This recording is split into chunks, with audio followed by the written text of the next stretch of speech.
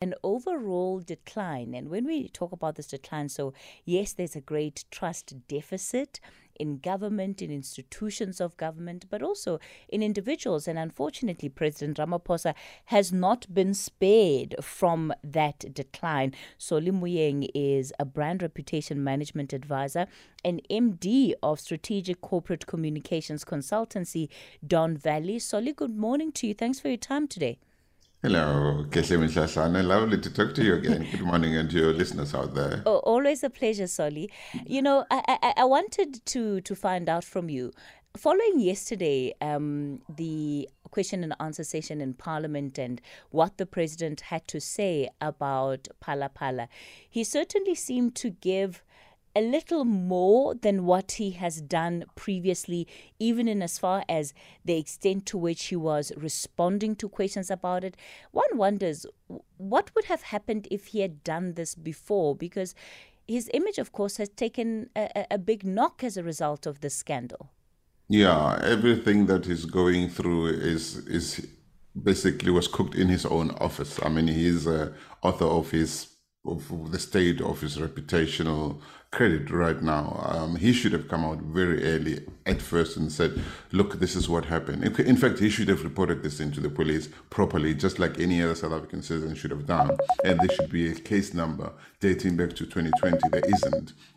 So everything that he's done was wrong. And the fact that he's been running away from answering questions means that he had something to hide. He is a cornered president, and you can't afford to have a cornered president, because it means that he cannot stand on a moral high ground as the CEO of South Africa Inc. and say to everybody else, stop it, this is how far it goes, no further. He can't do that, because each time he tries to do that, other fingers point at him. Actually, his own fingers point at him.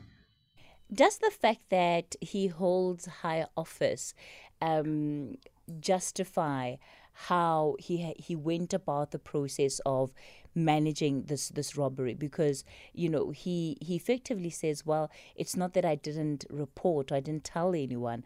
I did tell a general of the police, and we understand that to have been the head of the protective unit at the time, Major General Wally Roeder. But of course, how everything unfolds from there is currently in dispute and currently under investigation. No, but Ramaphosa is lying to us. I mean, let's call it what it is. If you asking somebody first of all, when you suffer a crime, you must go to the police station and open a case. They must take a statement from you, not from somebody who wasn't there to experience the crime. And he should have, in any case, suppose he were right, then he would have, there's no indication that he went back to Rode to say, okay, is there a case number? Please let me give it to me for my own filing. There's no code. So he just said, you know what happened? This is what happened to me. And Rode has not really come out fully to say, yeah, actually the president said this, and this is, you know, I take responsibility for not having taken all the steps that needed to be taken. The president is the person from whom money was stolen. He is the victim of the crime. He should have gone irrespective of his position, he should have ensured that proper steps are taken. He should lead from the front. He leads a country that is so diverse, so contested, so opinionated, but where the rule of law has come under attack for so many years, people feel that there's no more equality before the law.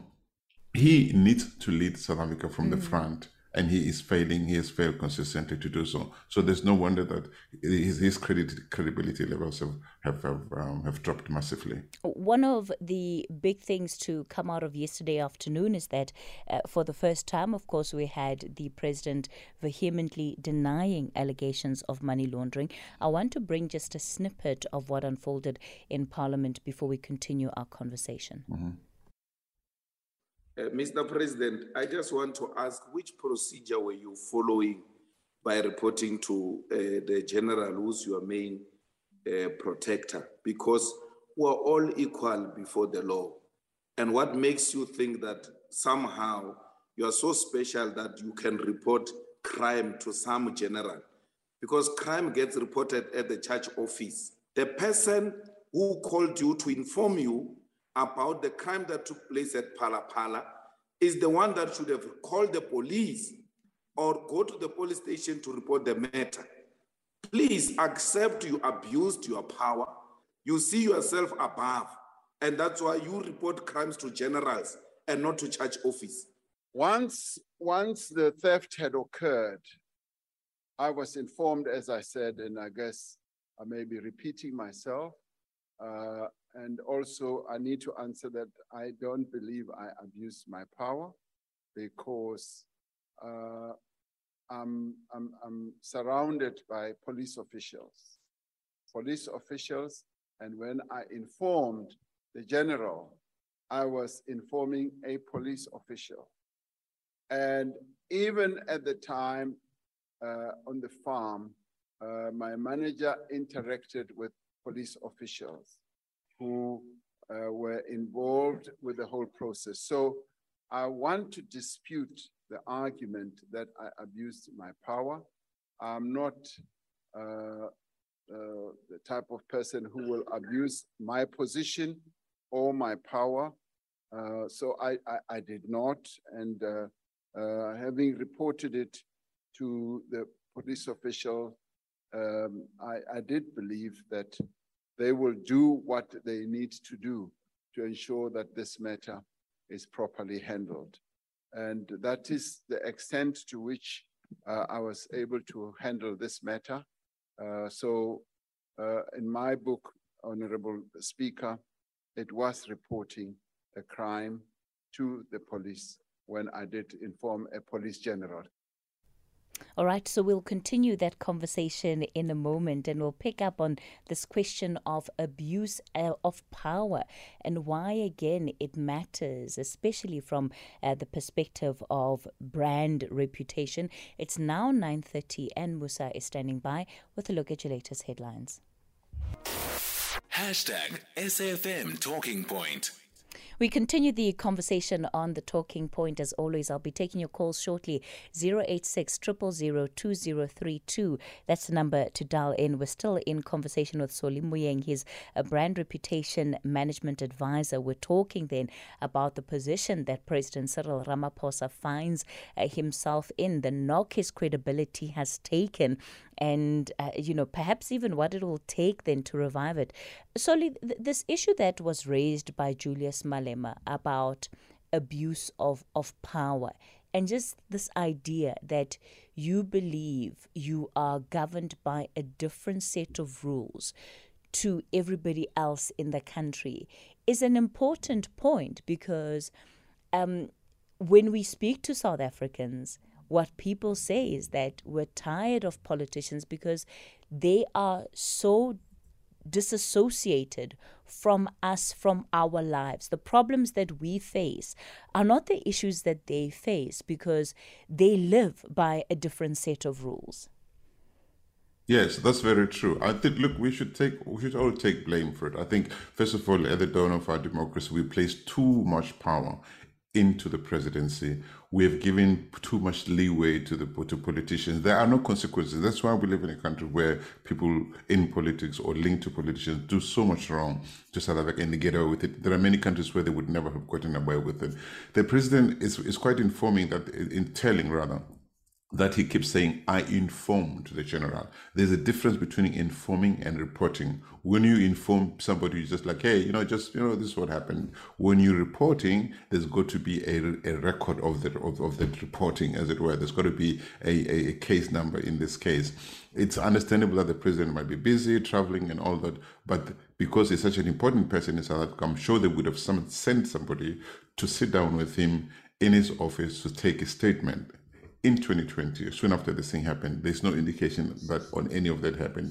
It seems that even then, the president knew that the whole thing was wrong, the whole thing of holding that kind of money in his office, so he didn't want to report it. Had he not had anything to hide, he would have come out very early to say this is what happened. So it's true. Well, look, I'm not going to use Julius Malema's language. He's a politician. He'll play to the way that he does. But whichever way one turns this thing around, Ramaphosa is wrong. He is cornered. He should have apologized. He should have come out cleaner much earlier. I mean, the things that he said yesterday could have been said several months ago. Now they've come out and mothballed into all sorts of other things, politics, He's not even able to suspend credibly a sitting, an ill-suited public protector, because then these things point back at him that there might be personal motive to protect himself. So basically, he's lost credibility. He can't act as president anymore without somebody saying, wait a minute, what is your motive? His motive is no longer for the Republic of South Africa, but for the person of Ramaphosa. Is the situation redeemable? What would it take for him to redeem his image, and most importantly, that of his party? Because when you look at both across the board, they're the lowest they've ever been in history. Yeah, it's really sad, because there are also political ramifications to all of this, isn't it? I mean, it's true that, he owes South Africa answers. It's true that he's wrong. It's true that you should never have that kind of money and all of this stuff. It's true that people would reasonably accuse him of money laundering. But if he goes, which he must, under normal circumstances, he must go, he must just resign, okay?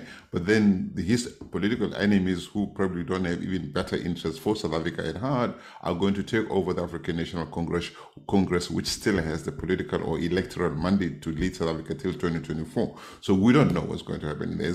So Ramaphosa's actions, behavior has got huge ramifications for the whole country. But under normal circumstances, he should resign. But he knows that that's what his enemies want. It's also possible that Arthur Fraser brought these charges forward to weaken Ramaphosa, to put him in the corner that he finds himself in today. So should South Africa sympathize with Ramaphosa, or should South Africa say, you know what, it's enough, is enough, go away, let's see if we can find somebody else until we can electorally make a decision as voters in 2024. All right, so Moeng, we'll leave it there for this morning. And I know not everybody will agree in terms of the fact that, who takes over after Ramaphosa? Of course, that is an ANC problem. Is it really a South Africa problem if the president is, accused of these very serious offenses?